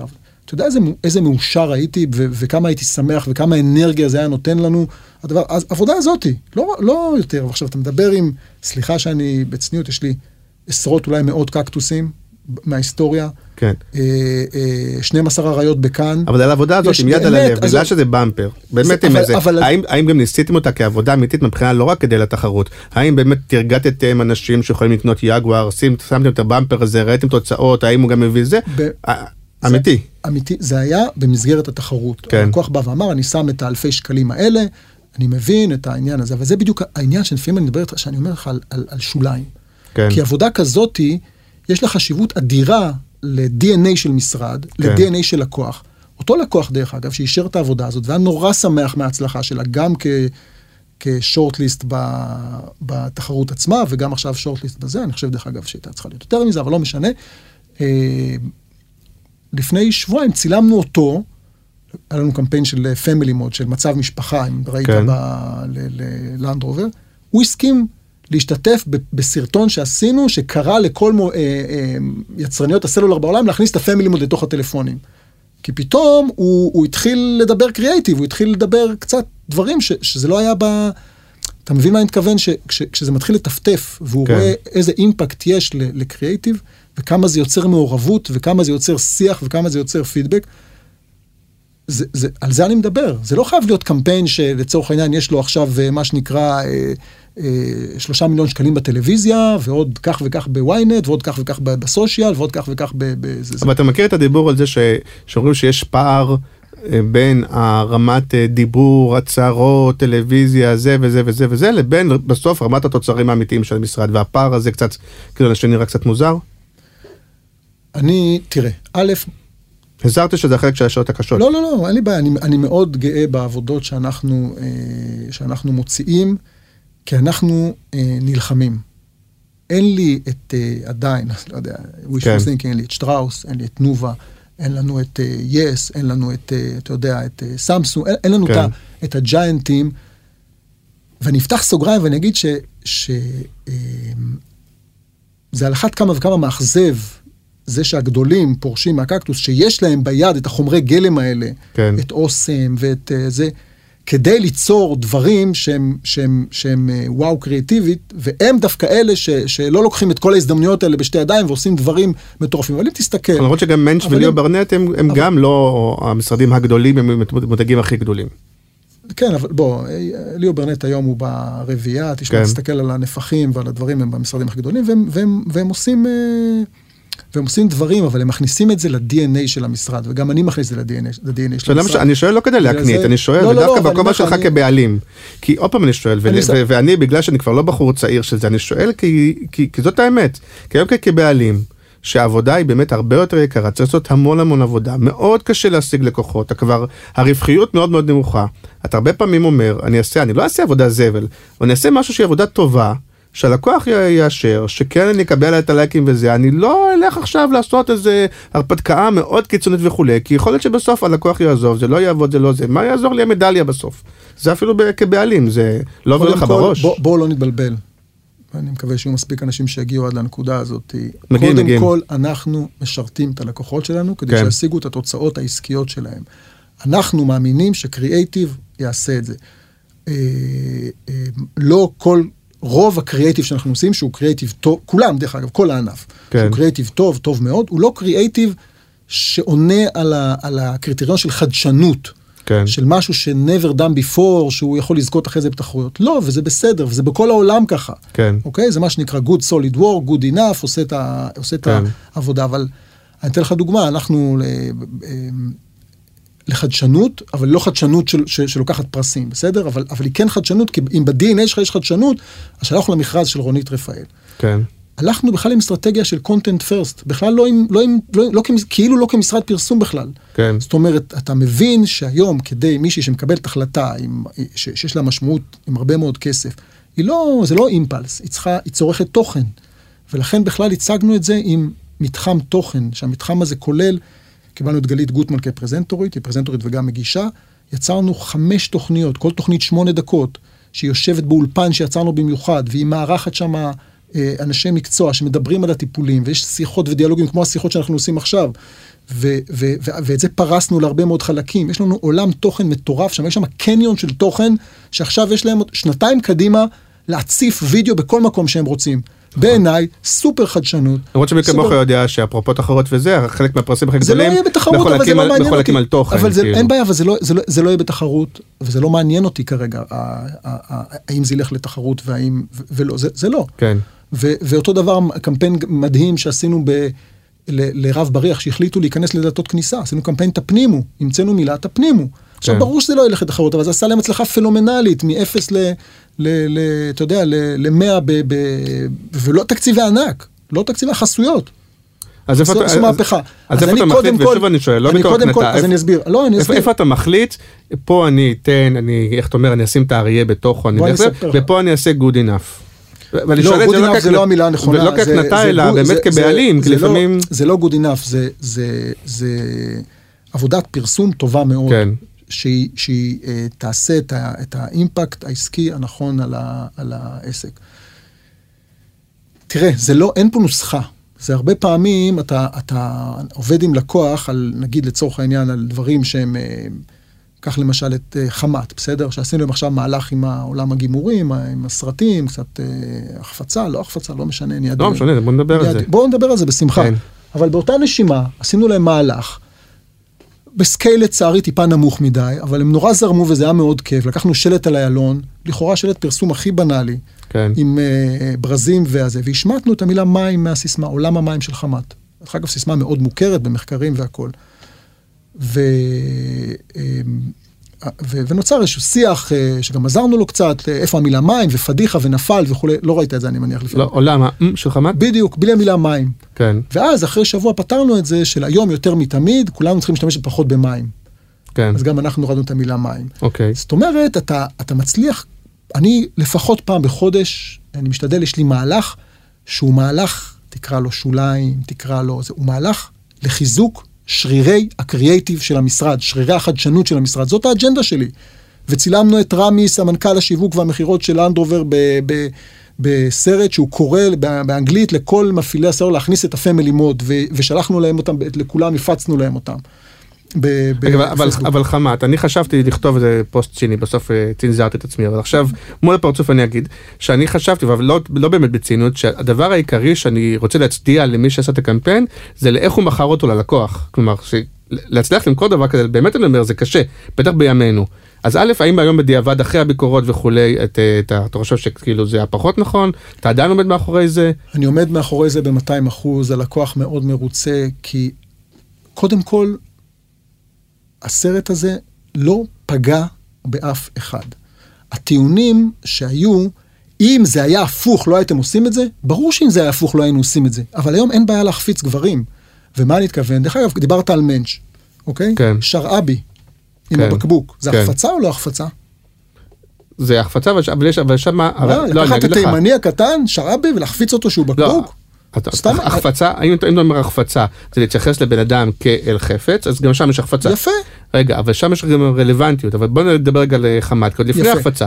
יש לך בריף של, אני מבין, של ברזים מאוד יפים, מאוד נחשקים. לא, זה בדיוק ההסבר. אז תסביר רגע. אני אסביר, הבריף הוא לא היה של ברזים. הבריף היה למכור, לא, הבריף היה למכור את האפשרות שסוף סוף ניתנה, לבחור בלי פשרות, כל ברז בכל גימור. לא מכרנו ברזים. אחר כך, אם תקשיב לטקסט, תראה, אתה לא מוכר ברזים. זה בריף של מגוון. בוא נדבר במילים... לא של מגוון, לא, גם לא של מגוון. הבריף הוא של האפשרות להתאים כל ברז שאת רוצה, בכל גימור, בלי פשרות. ואז אמרנו... אני קורא לזה מגוון. לא, בסדר, אוקיי. ואז בעצם הפיצוח הקריאטיבי, הקונספט, הוא אומר, כמו שאת בוחרת, כי קהל יעד הוא נשים וכו', כמו שאת בוחרת את הבן זוג שלך, את הגבר שאת אוהבת, בלי פשרות, בלי זה, את בוחרת בדיוק את מי שנחמד וכו', ותכונות וכזה וכזה, תבחרי גם את הברז שלך מהיום. והרזנו את זה כמובן סקסי ונחשק ומצולם מדהים והכל. למה? כי היום הברז הוא התכשיט של המטבח. הוא כבר אלמנט שבוחרים אותו רגשית. עוד לפני החפצה, אתה לא חושב שזה קצת מיושן לעשות פרסומת שמשווה ברזים לגברים, כמו שאת בוחרת... לא חושב שזה מיושן, אני חושב שזה לגיטימי מאוד. אני חושב שזה לגיטימי, כי זה מושך תשומת לב, וזה רלוונטי, וזה נחמד. הייתה תגובה אחת מאוד יפה בבלוגים של מישהי, שהכי רלוונטי לי. עכשיו סיימה שיפוץ, ובהשקעה מאוד גדולה, והיא אומרת, חבר'ה, אתם לא מבינים מה קורה בקבוצות הרלוונטיות, איך מתייחסים לברזים האלה, מזילים עליהם ריר, ומתייחסים אליהם בצורה הכי רגשית שאפשר, וככה זה עובד. ככה זה עובד. עכשיו, אבל היה מקום שאמרת, טוב, אולי, יש פה כמה דברים, יש פה גם את האנשי קריאיטיב אולי יקיעו עליי, אבל אני חושב שזה יעבוד, יעשה את העבודה נכון לקהל היעד, ושתיים, את העניין של באמת של נשים וכו', שא' זה בכלל עבר בראש, כי קצת בלבלתם פה את הנשים, כי באמת היה פה גבר. אז קצת בלבלתם, נכון? זה קצת בלבל אותם, מצד אחד עם זועקות, מצד שני אנחנו מחפיצים גבר, מצד שני הבחורה בוחרת, זה קצת היה עורר בלבול. אני הסתכלתי על זה, ועד היום בקטע של האישה היא החזקה, היא הבוחרת. אבל היה דיון כזה בחדר? מה יקרה אם יגידו ככה וככה? לא הגענו לדיון. לא היה דיון כזה. לא היה דיון, אמרו, אנחנו מניחים שיהיו כאלה שיגידו, וכולי, דרך אגב, הפרסומת גם, החסות בטלוויזיה רק משעה 8 בערב, זה בכלל מצוין, כל הכסף הלך לפריים טיים, בכלל רואים את זה יפה מאוד, אבל הפרסומת בסופו של דבר היא בולטת. תראה, האויב הכי גדול שלנו היום זה האדישות. שקיפות והאדישות. אם אתה עושה מוצר, פרסומת שהיא אדישים אליה, נכשלת. אם אתה עושה פרסומת שמה שנקרא לחזור הביתה בשלום, והיא לא מוצאת איזשהו מקום במוח של הקהל שלך. אז עדיף לעשות פרסומת שתייצר שערה ואפילו אנטגוניזם מאשר זה? כל עוד זה רלוונטי, וכל עוד לא פגעת באף אחד, וכל עוד אתה שלם עם זה, אז כן. ואני חושב שפה הפרסומת הזאת היא מייצגת גם רלוונטיות, אנלוגיה רלוונטית מאוד, והיא לא פגעה באף אחד, ולכן אני עומד מאחורי. אלף אמרת קודם, יש תמיד ויכוחים, וזה בסדר שיהיה ויכוחים, אני חושב שרלוונטיות פה היא, כלומר, עצם זה שאישה מתחרמנת מברז וזה, זה קצת, גם לא רלוונטי וגם קצת מיושן, להבדיל מזה, אבל יש גישות כאלה ויש גישות כאלה, ולפעמים באמת אומר הוויכוח עוזר לבולטות של זה. תראה, דרך אגב, הוויכוח היה בעיקר בקהילת הברנז'ה שלנו, זאת אומרת, חזק מאוד מנהלי שיווק מצייצים, חזק על הפוסט שלי בתגובות, אבל היו ניסיונות כאילו להדליק קצת פמיניסטית, כלום, זה לא כך, בסופו של דבר עם ישראל קיבל את זה בשוויון בכיף כאילו. והלקוח? הלקוח מאוד מרוצה. כלומר, לא נבן מה... לא, תשמע, בוא נהיה אמיתיים, חמת. לא, אני אגיד לך מה, זה דיון יותר עקרוני. חמת, תקשיב, בחמת אנחנו עושים לעשות מה שעשינו, זה אחד הדברים שאני אוהב לעשות בפרסום, לקחנו את הסופגניות של רולדין, שעד לפני זה שמו אותם ככה בוויטרינה, צילמו אותם, תודה רבה. כן. בוא ננער את האבק, הגיע הזמן, לקחת משהו שהוא לא זז הרבה מאוד, עכשיו היה מוצלח, נמכר, מותג מוביל, גם חמת דרך אגב הכל, אבל ברגע שיש הנהגה במותג שרוצה לקחת את זה צעד אחד קדימה, שם אני הכי נהנה. מה שעשינו לסופגניות של רולדין, זה בעיניי הצלחה מדהימה, הצלחה מדהימה עובדתית, אבל לקחת מוצר שהתייחסו אליו כמוצר. מה בא קודם דרך אגב? האם בעקבות הרעיון הקריאטיבי גם עשו מה שנקרא שינוי מוצרי עם כל ה... לא. או שקודם היה את המוצרים? המוצר, בוודאי. את המוצרים המפונפנים החדשים האלה, ואז אמרתם בוא ניקח את זה לעולם הכובעים, לעולם ה... אני מאוד מאמין בלקחת את המוצר. בסופו של דבר המוצר, הסופגניות היו מדהימות, וזה מה שעורר את ההשראה. אמרנו, רגע, קולקציה, אופנה, יש פה יצירות אומנות, כל אחד כינוח חבל על הזמן, בוא נספר את זה, בוא נחבר את זה, בוא נראה את זה לכולם, בצורה שאי אפשר להתעלם ממנה שלו, זה לא יכול לייצר איזושהי אדישות או שוויון. לא, כי היום חלק מתפקידים, או לפעמים משרד פרסום, גם יכול להציע משהו מוצרי, כלומר, זה היה יכול לבוא גם הפוך, להגיד להם, חבר'ה, אולי נחשוב רגע איך נשנה קודם כל את הסופגניות, ואז נעשה להם קמפיין. נכון, אנחנו מה שמאוד יפה בעבודה שלנו מול רולדין, שאנחנו מאוד מעורבים כבר בטעימת הקולקציה בהתחלה, וברעיונות לקולקציה, ובכל מיני מחשבות בשלבים המאוד מאוד מוקדמים, אני אומר, מה זה יצטלם יותר טוב, מזה אפשר לעשות, זאת אומרת, אני חושב בכלל אני חושב שעוד מסר למפרסמים, למנכ"לים ומנהלי שיווק, תכניסו בשלבים יותר מוקדמים את משרד הפרסום שלכם פנימה, כי משרד הפרסום שלכם זה אנשים מאוד יצירתיים, שיש להם עין ויש להם הבנה בקהלי יעד ובטרנדים ובכו', ושווה מאוד להכניס אותם מאוד מוקדם לתהליכים. רק טוב יצא מזה. גם, אני לא יודע אם תגידים את זה אתם, אם לא מתבלבל, אבל גם יש יצירתיות במדיה ברולדין, במשך השנה עם הרעיון הזה שעולים רביעי חמישי, אני לא מתבלבל, נכון? לא, אתה לא מתבלבל. א', זה גילוי נאות, זה לפנינו. כן. רולדין... כלומר, לעשות מהלך מדיה שגורם לאנשים לקנות חלות ודברים כאלה ועוגות ולשישי שבת, עולים רק רביעי חמישי, אבל אז נשאלת השאלה, אני אכניס אותך טיפה לחדרי הישיבות, האם להמשיך לחזק את החזק, או להתחיל לתמוך קצת ב-everyday. כן, כי אז אתה אומר, ראשון, שני, שלישי מת, איך אני מחיה שם? נכון, אז אתה יודע, אין אמת אחת, אפרופו חדשנות במדיה, ואתה אומר לי לעשות לעצמי פרומושן, סיימנו עכשיו מהלך, התחלנו לטפל בלקוח חדש, תחנות הדלק תפוז, אפרופו יצירתיות במדיה ודברים שהם חדשניים, וזה אנדרדוג, הוא מרקט צ'לנג'ר כזה, הוא קטן, 14 תחנות. לא שמעתי עליו לפני שראיתי אותו בפוסט שלך, אני יפה, נכון, אבל הרבה אנשים, אבל תשמע, אתה לא יכול להתעלם, אנחנו לקחנו פריסת מדיה של 250,000 שקל של משרד האנרגיה. כן. ונצמדנו עליה עם פריסת מדיה של 30,000 שקל. וזה היה המשך ישיר, אתה לא שמעת את התשדירים האלה. לא, אבל קראתי, כן. וזה קריאטיביות, זה חדשנות. חדשנות במדיה. חדשנות במדיה. וזה לא יכול לקרות אם זה לא ב-DNA שלך, אם זה לא לקום בבוקר ולהגיד, איך אני עושה ללקוח, במסגרת המגבלות, במסגרת אין תקציב, במסגרת האנדרדגיות, איך אני בא ומייצר מהלך עם אימפקט עסקי. אנחנו הרי נמצאים בעולם של תדמיות, אז כשאתה מסתכל על המשרד שלך, על התדמית שלו, תגיד איך אתה עכשיו נצפס, התדמית שלו מול מה שאתה אומר, מה אני באמת, מה אני מייצר, מה אני רוצה להיות, כמה הפער קרוב, רחוק, יש עוד... תראה, אנחנו, בסופו של דבר, משרד פרסום, הוא הלקוחות שלו והעבודה שלו. כן. בסדר? זה משהו שהוא המקדם המחירות הכי טוב. זאת אומרת, רואים את העבודה שלך, ואומרים, כזה אני רוצה, הם אחלה עבודה, מעניין אותי, תקרא להם. וביום, שאתה מתחיל לקבל פתאום פניות, אתה אומר, רגע, איך הם הגיעו אלינו? אתה מבין שאתה נמצא על איזשהו נתיב מעניין. כן. וזה מתחיל לקרות. עכשיו אנחנו, כמה זמן אנחנו? אתה יודע, תסתכל. תגיד אתה, כמה זמן נעשת שם? אנחנו MNC סאצ'י 3 שנים. זה מעט מאוד זמן, יחסית באבולוציה של כלומר, מה שנקרא, בנתן גולן זה עולם אחר. כן, אתה אומר, התחלנו מאפס, כאילו. נכון, בדיוק, התחלנו כמעט בעצם מאפס, ואני אומר, זה מתחיל לקרות לאט בתקופה שהיא מאוד קשה לענף שלנו. תקופה שהיא מאוד מאוד קשה לענף שלנו.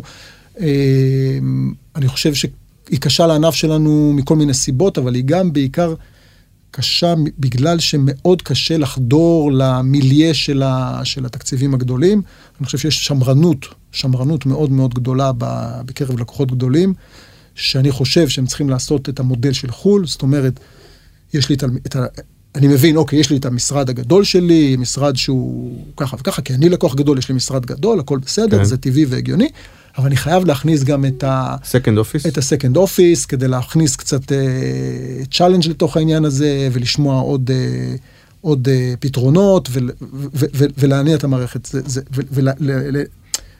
לנער את המערכת כל הזמן, ועובדים ככה בכל העולם. ועדיין הסקנד אופיס, בעיניי, זה כאילו נגיד חוליגנס, אלנבי, כל מיני כאלה, ולטוב ולרע, אתם לא נתפסים מהסקנד אופיס, הבועט, הצעיר, הזה שיזעזע אותם וכו'. להפך, יש בזה גם דברים טובים, יותר מיושבים, יותר ותיקים, הם לא הילדים הרעים שיתנו קונטרה לאדלר וגיטם אני מזמין לאתגר אותנו, ולראות שאנחנו כן יכולים, תראה, אני לא רוצה להיות מה שאני לא. כן. אני, והמשרד שלנו הוא משרד שמבחינתו הוא קריאטיב, איך זה שלך? קריאטיב פרסט. כן. זה המותג שלנו, אנחנו שמים קודם כל חדשנות ורעיונות, וכל מי שרוצה לבוא ולקבל רעיונות משמעותיים, עם מהלכים ופתרון לבעיות שלו, הרי מה בסופו של דבר, מאיפה הכל מתחיל? עוד משפט אחד אתה מתחיל שאני גם לי חסות, אז רגע. הכל מתחיל, לא, כי זה דיון כללי, הכל מתחיל, מאיפה הוא מתחיל? מתחיל מאיפה שכואב ללקוח. כי לקוח שהוא מפרסם, כואב לו איפה שהוא. הוא לא סתם... לא, דווקא רציתי לשאול אתכם, זה מתחיל דווקא בתוך הבית. האם נגיד, בבחירה של האנשים, בטח אנשי קריאיטיב, אם אתה אומר, אני מביא את אנשי קריאיטיב איכשהו, לא דווקא הכי ותיקים, אבל הכי טובים, הכי זה.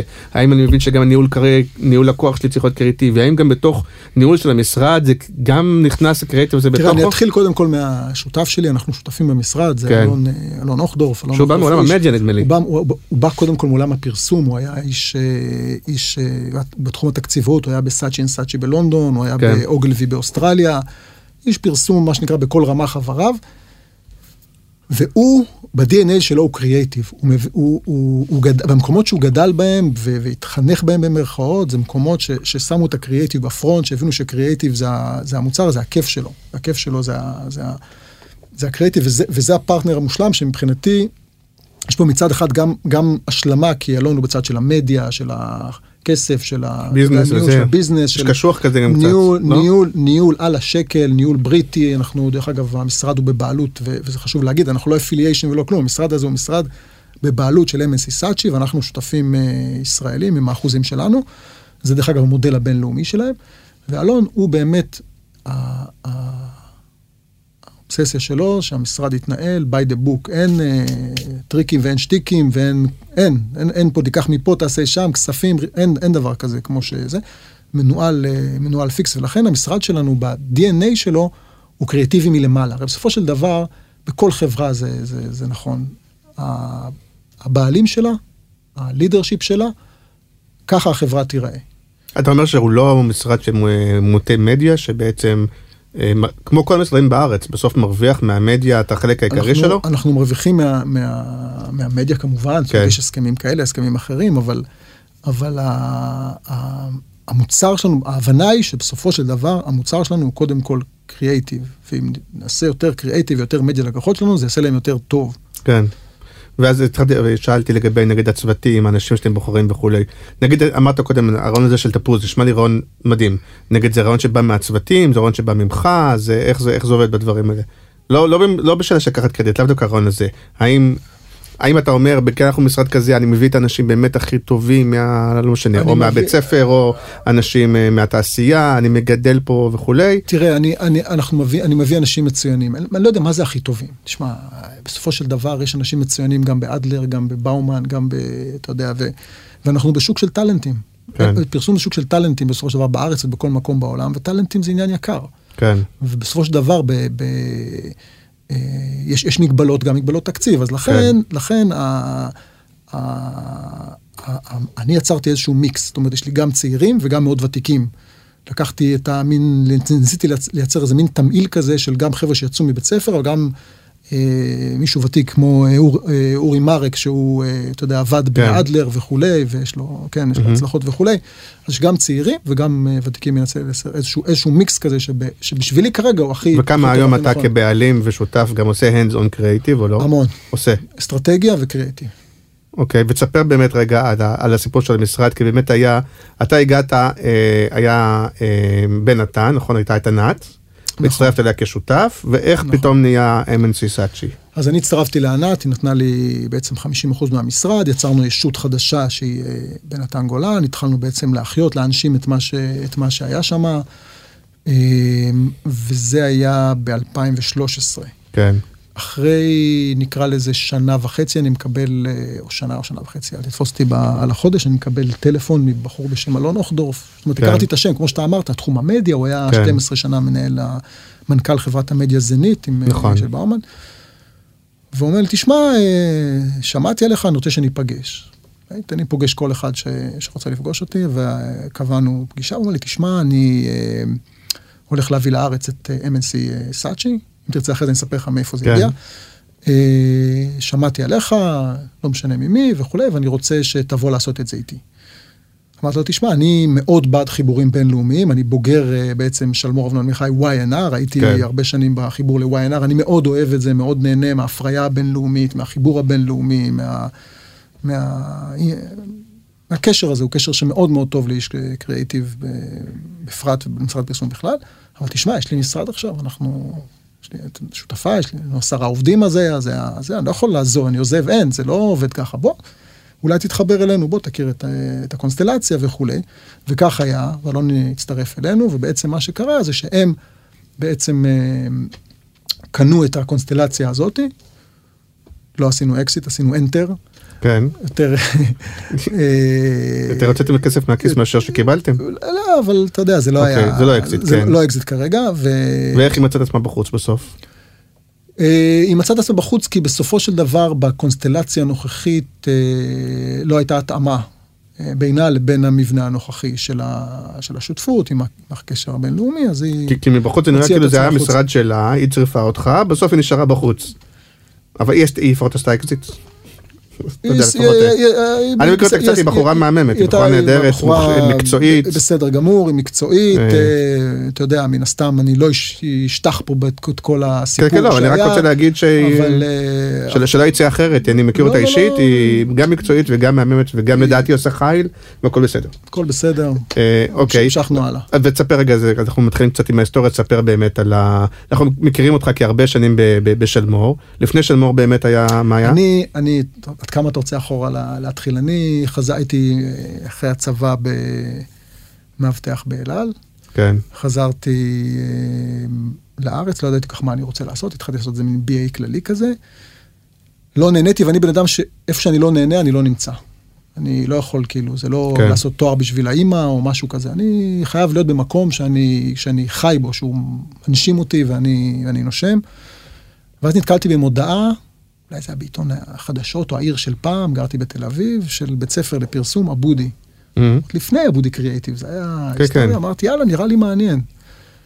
הלכתי לשם, התחלתי קורס, היה נורא נחמד, היה כיף, אנרגיות, זה היה מין מבוא כזה כללי ובלגן, אבל היה נורא נחמד, היה אווירת יצירה באוויר, ותוכן... קוראים 90 ואפילו סוף ה-80 כבר. זה היה לדעתי ב-93, 4 כזה. כן. עד שהיה לנו הרצאה של קופירייטר צעיר בשם עופר יער. וואלה. ואחרי ההרצאה, ניגשתי אליו, או הגשנו שניים, אמרנו, תשמע, עופר, היה כיף והכל וזה, אנחנו מבינים שבודי זה מבוא וזה, אם אני רוצה להיות קופירייטר, מה אני עושה? אמר לי, לך לתרצה. הלכתי לתרצה. אז עשית גם אבודי וגם תרצה. כן, כן. כי אבודי לפני זה לא היה קריאיטיב, זה היה כמו מבוא כזה, זה היה כמו שנת היכרות, גם עם תקציבאות, גם עם הפקה. ועופר כבר היה קופירייטר שעובד. הוא היה, כן, הוא עובד, אבל הוא היה צעיר, הוא היה רק ביושון, נדמה לי. אוקיי. הוא אמור לבוא דרך אגב באחד השבועות הקרובים, אני מקווה שהוא יבוא. איש מאוד מעניין. מאוד מאוד מאוד איש יקר, בילינו בפסטיבל כאן האחרון, זמן ביחד והיה אחלה. ותרצה הייתה שנה מדהימה. זה היה סיפור אהבה, זה היה וואו, כאילו וואו, אתה יודע, זה קריאייטיב, יצירתיות, ופיצוחים, ורעיונות, וזה וזה וזה. ואז לפני סוף הקורס היו, אתה זוכר שהיה פרסום מידע פעם? אתה זוכר את העיתון? לא משנה, נכנסתי לזה, התחלתי לחפש עבודה במשרדי פרסום, הגעתי לבית בר לאבי. נדמה לי, כן, זה היה מחובר, פרסום מידע זה כתוב מחובר, נכון? נכון. והתקשרתי לבר לאבי, ענה לי מנהל קריאיטיב בשם ולדימיר, אין לי מושג איפה הוא היום, אמר לי בוא, הכנתי תיק עבודות, התקבלתי לעבודה עוד לפני שסיימתי את תרצה, עבדתי בבר לאבי, זה היה בית ספר מבחינתי גם, הייתי קופירייטר יחיד עם אייל בר, אייל בר היום באקסטר. לך קיבוצניק במקור שסתם? קיבוצניק בטח. מעינת. כן, כן, עדיין גר בעינת. כן, גם בילדות כזה. כן, כן, בטח. נעשה פרומושן לאח שלך או בוא ננצל לכל. חסות החומוס של ג'ינג'י. כן, מי שאוהב חומוס, יש בעינת חומוס. כנסו לפייסבוק, אני מנהל אותה עמוד פייסבוק. של הג'ינג'י, שזה אח של גואל. מדהים, כן, סליחה. מדהים.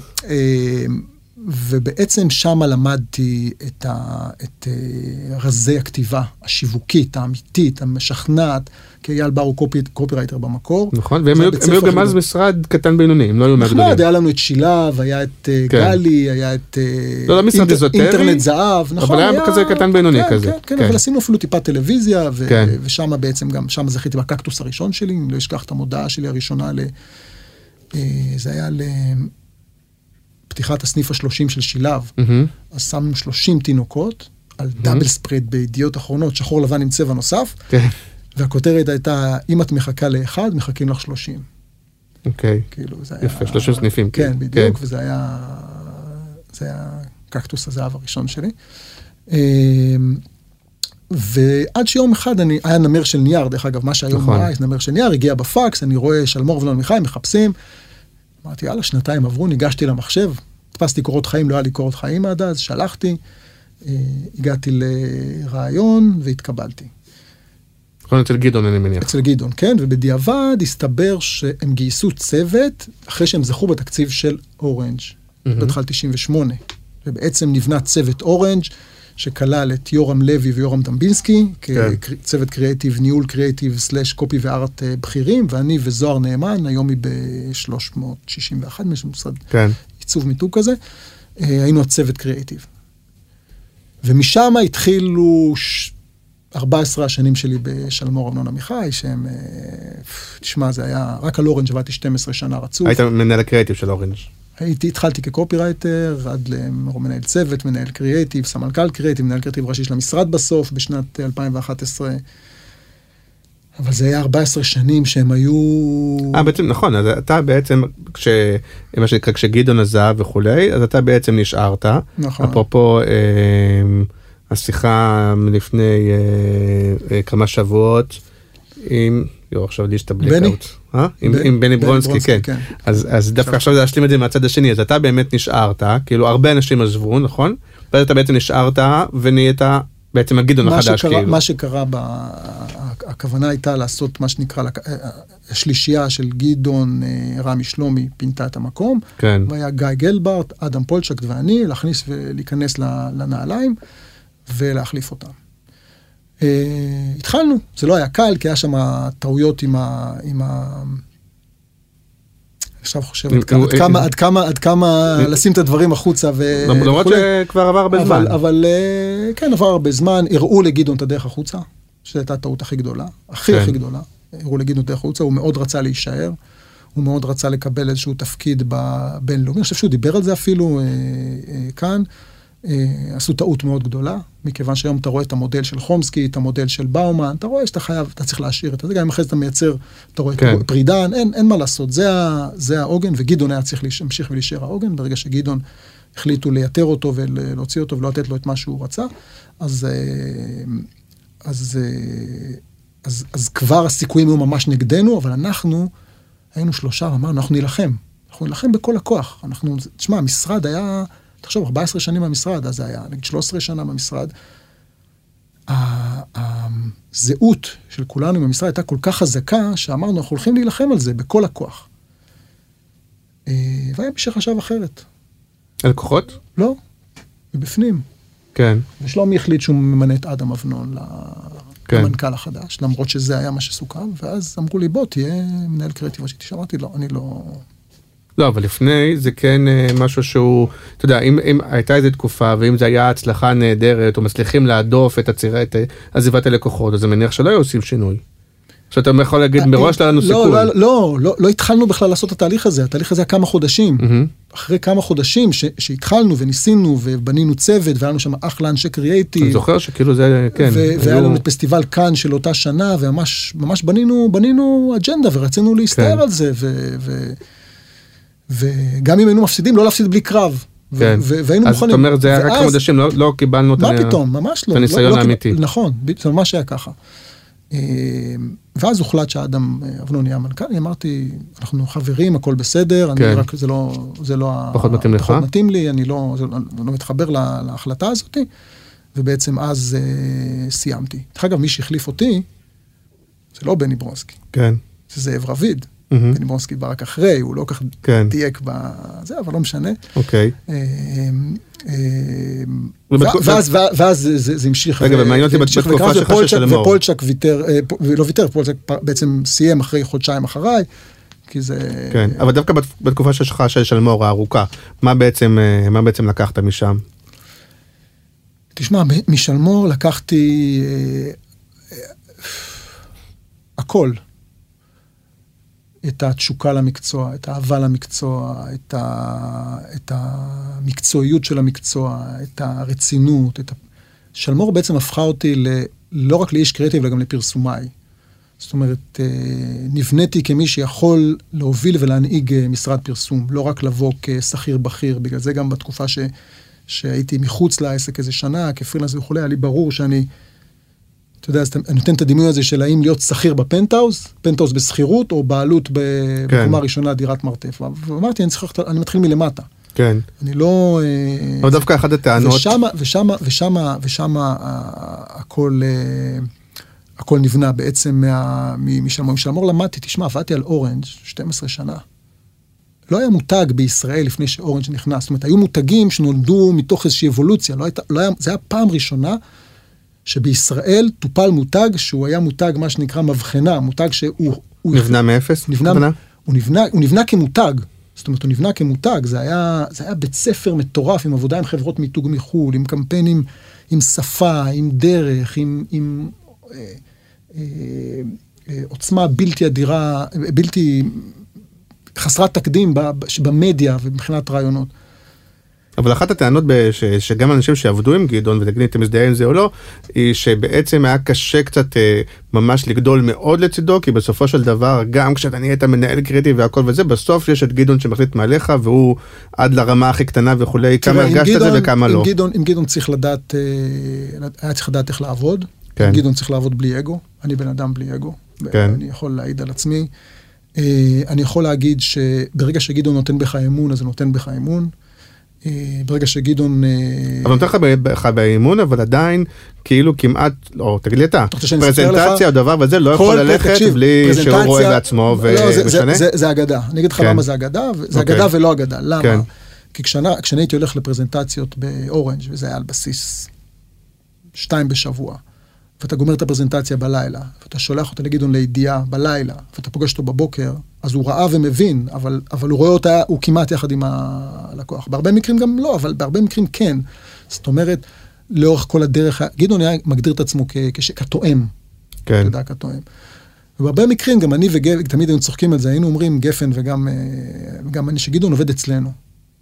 מי שלא מבין שגדעון זה נכס לאנשי קריאייטיב, כדי לחדד, לשפר ולמכור את הרעיונות האלה הלאה מתוך העוצמה שלו. הרבה פעמים רעיונות נמכרים מתוך אמון, מתוך זה שסומכים. אם הוא מאמין בזה, אני מאמין בזה. אומר לעצמו המנכ"ל, בסדר? אוקיי, והמקרים שבהם אתה האמנת בזה והוא לא האמין בזה, אז זה לא יצר תסכול? תשמע, זה לא היה מה שניהל את מערכת היחסים. זאת אומרת, גדעון, גם אם אתה מביא לו פתרונות והוא אומר לך לא, הוא יודע לנמק את זה. וזה גם אחד הדברים שלמדתי. אז אני אגיד לך מעבר לרכילות, כי נגיד עכשיו שאתה המנהל קריאיטיב הראשי, כמה אתה אומר, אפרופו זה, כמה אתה אומר, אני אקח מגדעון ואני אהיה גם כזה, או כמה אתה אומר, אני לא אהיה, נסתר אומר, לא רוצה שיש פה מילה קשה. ואני לא אהיה כאילו זה שהיה מעליי ולא נתן לי לפרוח, לא נתן לי חופש, אני לצוותים שלי, לאנשים שלי אתן הרבה יותר חופש, כי אני מבין שאני כאילו אולי לא קיבלתי. כמה זה... תראה, אני א', מאוד פרחתי לצד גדעון. לפחות איך שאני רואה את זה. בסוף, תשמע, זה... אבל עכשיו שאתה מנהל הראשי. תכף נגיע אליי. זה העסק שלו, הוא בנה אותו, זה בצלמו וזה בדמותו. היה לי את הזכות להיות שם. דרך אגב, עד היום יש לי איזושהי דילמה, אם הייתי צריך גם לנסות עוד איזה כמה שנים במשרד אחר, אתה יודע, קצת זה, אבל כאילו לא היה לי את הרצון הזה בכלל ללכת, כי כל כך, זה היה כל כך ממלא, והזדמנויות, וקמפיינים, וחדשנויות, וכל מה שרציתי היה לי, מכל הבחינות, אז כאילו... לצד זה, דרך אגב, אתה מכיר גם דיברתי על זה עם גדעון בפרק שלו, לצד זה גם יש את חלק מאנשי הקריאיטיב, שאמרו, שלמור, זה בינוני, זה יפה, אבל זה, וזה כל הדברים, יש לך להתמודד עם תדמית כזאת. בוא אני אגיד לך משהו על אנשים. א', אמרנו את זה, ונגיד את זה עוד פעם, כל אחד יכול לראות איך שהוא רוצה, וזה הכל בסדר. אבל אם נסתכל אובייקטיבית, בסדר, נסתכל על פסטיבל כאן, בסדר, אין לשלמור שם קשרים, לא אתה יכול להגיד שום פרוטקציות או שום דברים כאלה. לדעתי מעל 20 עריות, אבל תקשיב, היו שנים, נדמה לי 2009-10, היינו ה-Second Media Agency of the Year, בכאן, אתה מבין? זה דברים שהם, היינו השנה אחרי זה, מקום שלישי ב-PR Agency of the Year, בכאן, אנשים לא מבינים את העוצמות של זה, ויכולים עכשיו להשמיע. אז הביקורת מה באו? מקנאה, מחוסר הבנה, ממה? לא יודע. תשמע, אנחנו חיים בתחום מאוד מאוד יצרי. מאוד מאוד עם אגו, וזה בסדר, זה היופי, זה כמו ספורט, זה כמו קולנוע, זה כמו אומנות, הכל בסדר, זה בסדר, אין מה לעשות. אני שמח שזה ככה, כי כנראה זה חשוב, וכנראה זה, אבל כשאתה נתקל אינסטינקטיבית בעבודה, שאתה אומר, קודם כל אתה אומר, רגע, למה זה לא? למה לא? למה לא? למה לא? אתה לא אומר חושב, רגע, למה כן? אתה חושב למה כן, אם זה עשה את זה חבר שלך, או משרד שעבדת בו, שאתה רוצה לפרגן, אבל אם אתה בא מהצד, ממתחרה, אני דרך אגב אומר, אני מתחיל לראות... כולם מפרגן מליאור ברנט, כולם מפרגן למנש, יש מין נטייה של לפרגן, לא מסתכלים למה לא.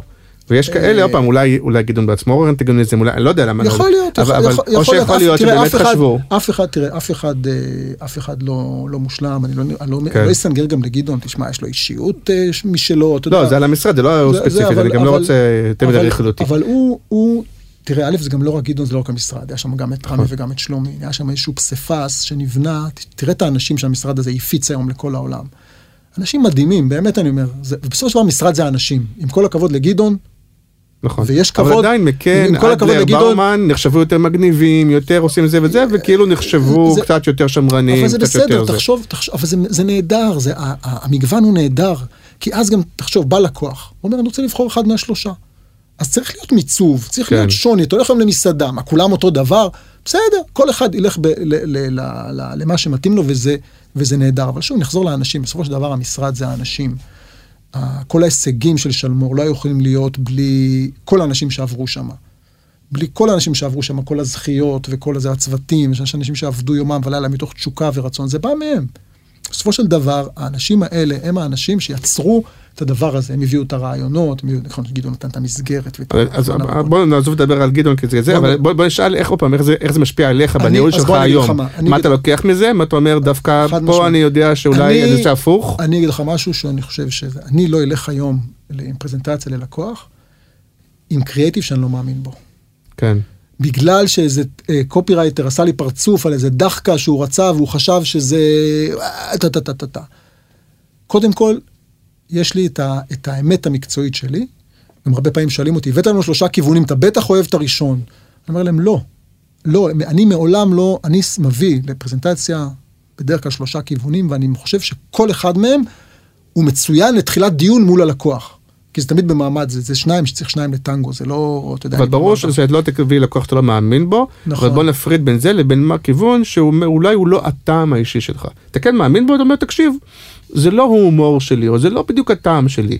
זה הטעם של הקופירייטר, אולי יותר צעיר, אולי פה לזה. לא הכל זה בדיוק הטעם שלי, אפרופו, כדי שלא הכל ייראה אותו דבר. אני כן מאמין בזה, למרות שזה לא הטעם האישי שלי. אני ורסטילי. זה כן קורה? אני לא שופט לפי הטעם שלי. אני שופט לפי משהו שקודם כל יהיה אפקטיבי, ויביא איזשהו מוטיב של חדשנות ובולטות. תשמע, היום אנחנו נמצאים במקום, וזהו שוב מה שאני מנסה להכניס לעבודה שלי, ודיברת כרגע אפרופו על Outbrain. כן. אני אומר, יש היום, אני רוצה לייצר תוכן שבוחרים לראות אותו. כן. ולא תוכן שחייבים לראות אותו. טלוויזיה, זה תוכן שאתה חייב לראות אותו. מה זה חייב? כי אתה יושב מול הגורסה, ברור שאתה יכול ללכת לעשות זה, אבל בעיקרון אתה יושב, רדיו אתה חייב לראות, נכון? אתה חייב לשמוע, סליחה. כן, אתה חייב, יש את החייב ויש את הבוחר, ואני רוצה לייצר, ושאנחנו יושבים עם בריף, היה לנו עכשיו איזשהו מכרז, וחכים לתוצאות, ואמרתי לחבר'ה, תשמעו, אנחנו, זה אפרופו תוכן לדיגיטל, אנחנו חייבים לייצר וידאו שיבחרו לראות אותו. לא שיהיו חייבים לראות אותו, וזה ההבדל, כי לעשות, ויביאו לי מלא פרסומות, אבל חבר'ה, זה פרסומת, זה לא, היא פרסומת מגניבה, אמרתי להם, אתה יודע מה, אם היינו הולכים לטלוויזיה, הייתי מאשר אותה, הייתי הולך איתכם, אבל זה לא לטלוויזיה, אני חייב לייצר עכשיו תוכן שאנשים ירצו לראות אותו. וזה בעיניי היום אחד הדברים שאני מחדד גם בתוך הארגון שלי פנימה. אוקיי, ואיך הולכים קדימה? מה החזון שלך? תראה, אני מאוד רוצה לגדול, ואני אגיד לך גם למה, אני מאוד רוצה לגדול פשוט כדי להביא אנשים טובים. אני רוצה, אני מסתכל על, תשמע, שוב אני אומר, נחזור שנייה רק כי שם זה המודל שלי. מה הייתה הגדולה של גדעון? ושל רמי דרך אגב, רמי וגדעון ביחד. הם הביאו אנשים טובים. הם הביאו אנשים שידעו לספק את העבודה, ולכן המודל הזה שבעיניי, ברגע שאנחנו נגדל, אני אוכל להביא אנשים יותר טובים ממני, אסטרטגיים יותר טובים ממני, אנשי קריאטיב יותר טובים ממני, שאני אסתכל ואני אגיד, וואו, אני לא הייתי יכול לעשות, כזה אני רוצה להגיע למצב שאני יכול לראות עבודה, שאני אומר, בואנה, אני לא הייתי מצליח להביא דבר כזה. אז זה ששותף מחול, זה לא מאפשר להשקיע בעצם, להביא אנשים יותר טובים, ואז המשרד תגדל, כלומר, זה לא עובד ככה? או לא מספיק? כרגע עוד לא. נראה, אולי, תראה, אנחנו שוק קטן, אנחנו ישראל, זה לא שהם רואים בנו איזה שוק אסטרטגי, שהם צריכים להשקיע פה כדי, אתה יודע, למה בכלל, מה האינטרס להם כן להיכנס לפה? תראה, אני חושב, אמרת גם שתגדל מילה מה זה, כי קצת מבלבל הסאצ'י, מול ה-MNC סאצ'י, אמרת שתספר את זה במילה. שנת 1970, האחים מוריס וצ'ארלס סאצ'י מקימים את סאצ'י אנד סאצ'י. דרך אגב, סאצ'י אנד סאצ'י הם יהודים. כן. הסבא שלהם עלה מעיראק, וסאצ'י זה סעתי, הוא היה שען. אז לכן סאצ'י זה סעתי, זה סיפור שהוא מדהים. ושני האחים הקימו בעצם את סאצ'י אנד סאצ'י. הם מטורפים, הם אמביציות וטירוף ודרייב מטורף, מיזוגים, רכישות, עניינים, נהיו הכי גדולים באנגליה. לא עצרו שם, נהיו הכי גדולים בעולם. עד שבשנת 1995, דרך אגב, באותו זמן 95, אלון אוכדורף עבד שם, והוא חווה את הפרידה, הם בעצם נפרדו מסאצ'י אנד סאצ'י, שני האחים, כנראה הם רצו קצת לעשות השקעות במקומות שהם לא על הביזנס שלהם, אז אמרו להם, חבר'ה, אתם רוצים, תעשו את זה במקום אחר, אמרו, נעשה מקום אחר, אין בעיה, עזבו את הביזנס שהם הקימו, על שמם. ובעצם מיום אחרי זה, אמרו, אנחנו מקימים עכשיו משרד פרסום חדש. הם לקחו איתם את סדרת הניהול מלונדון, הקימו את המשרד, הם רצו לקרוא לו גם, סאצ'י אנד סאצ'י, זה הם, אמרו לו, אי אפשר, אין כבר יש מותג, זה לא שייך לכם. הם אמרו, אולי נעשה ניו סאצ'י אנד סאצ'י, אמרו, אתה לא יכול, ניו זה good and better, אתם לא יכולים, ואז הם הקימו את M&C סאצ'י, זה מוריס אנד צ'ארלס סאצ'י.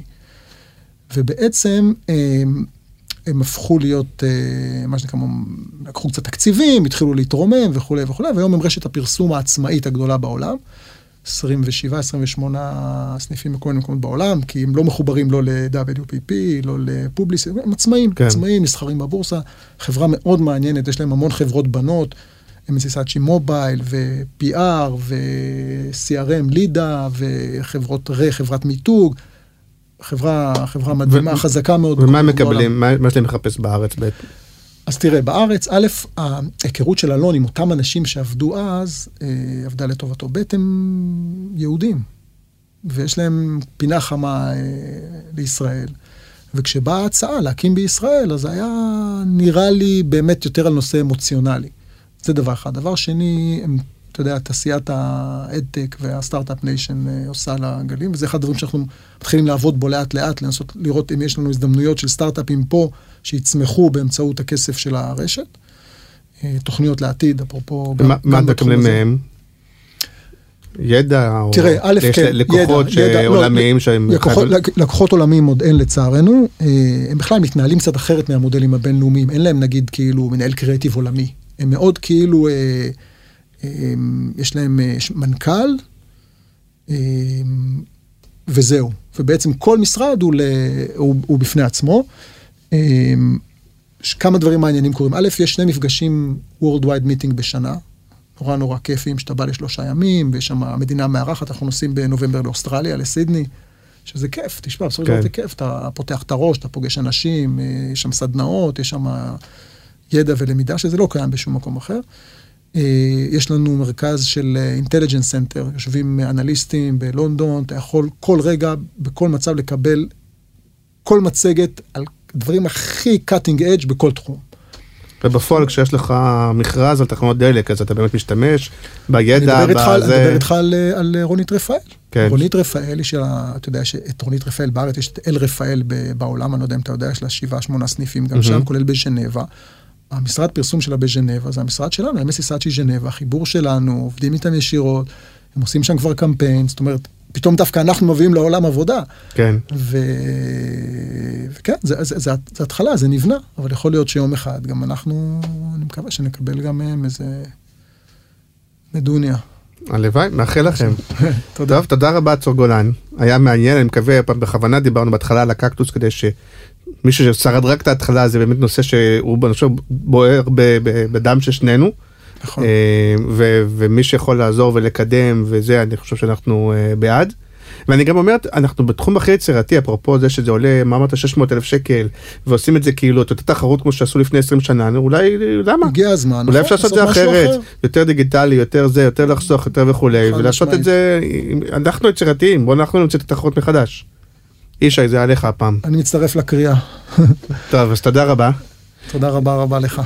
ונתראה בשבוע הבא, ביי ביי. ביי.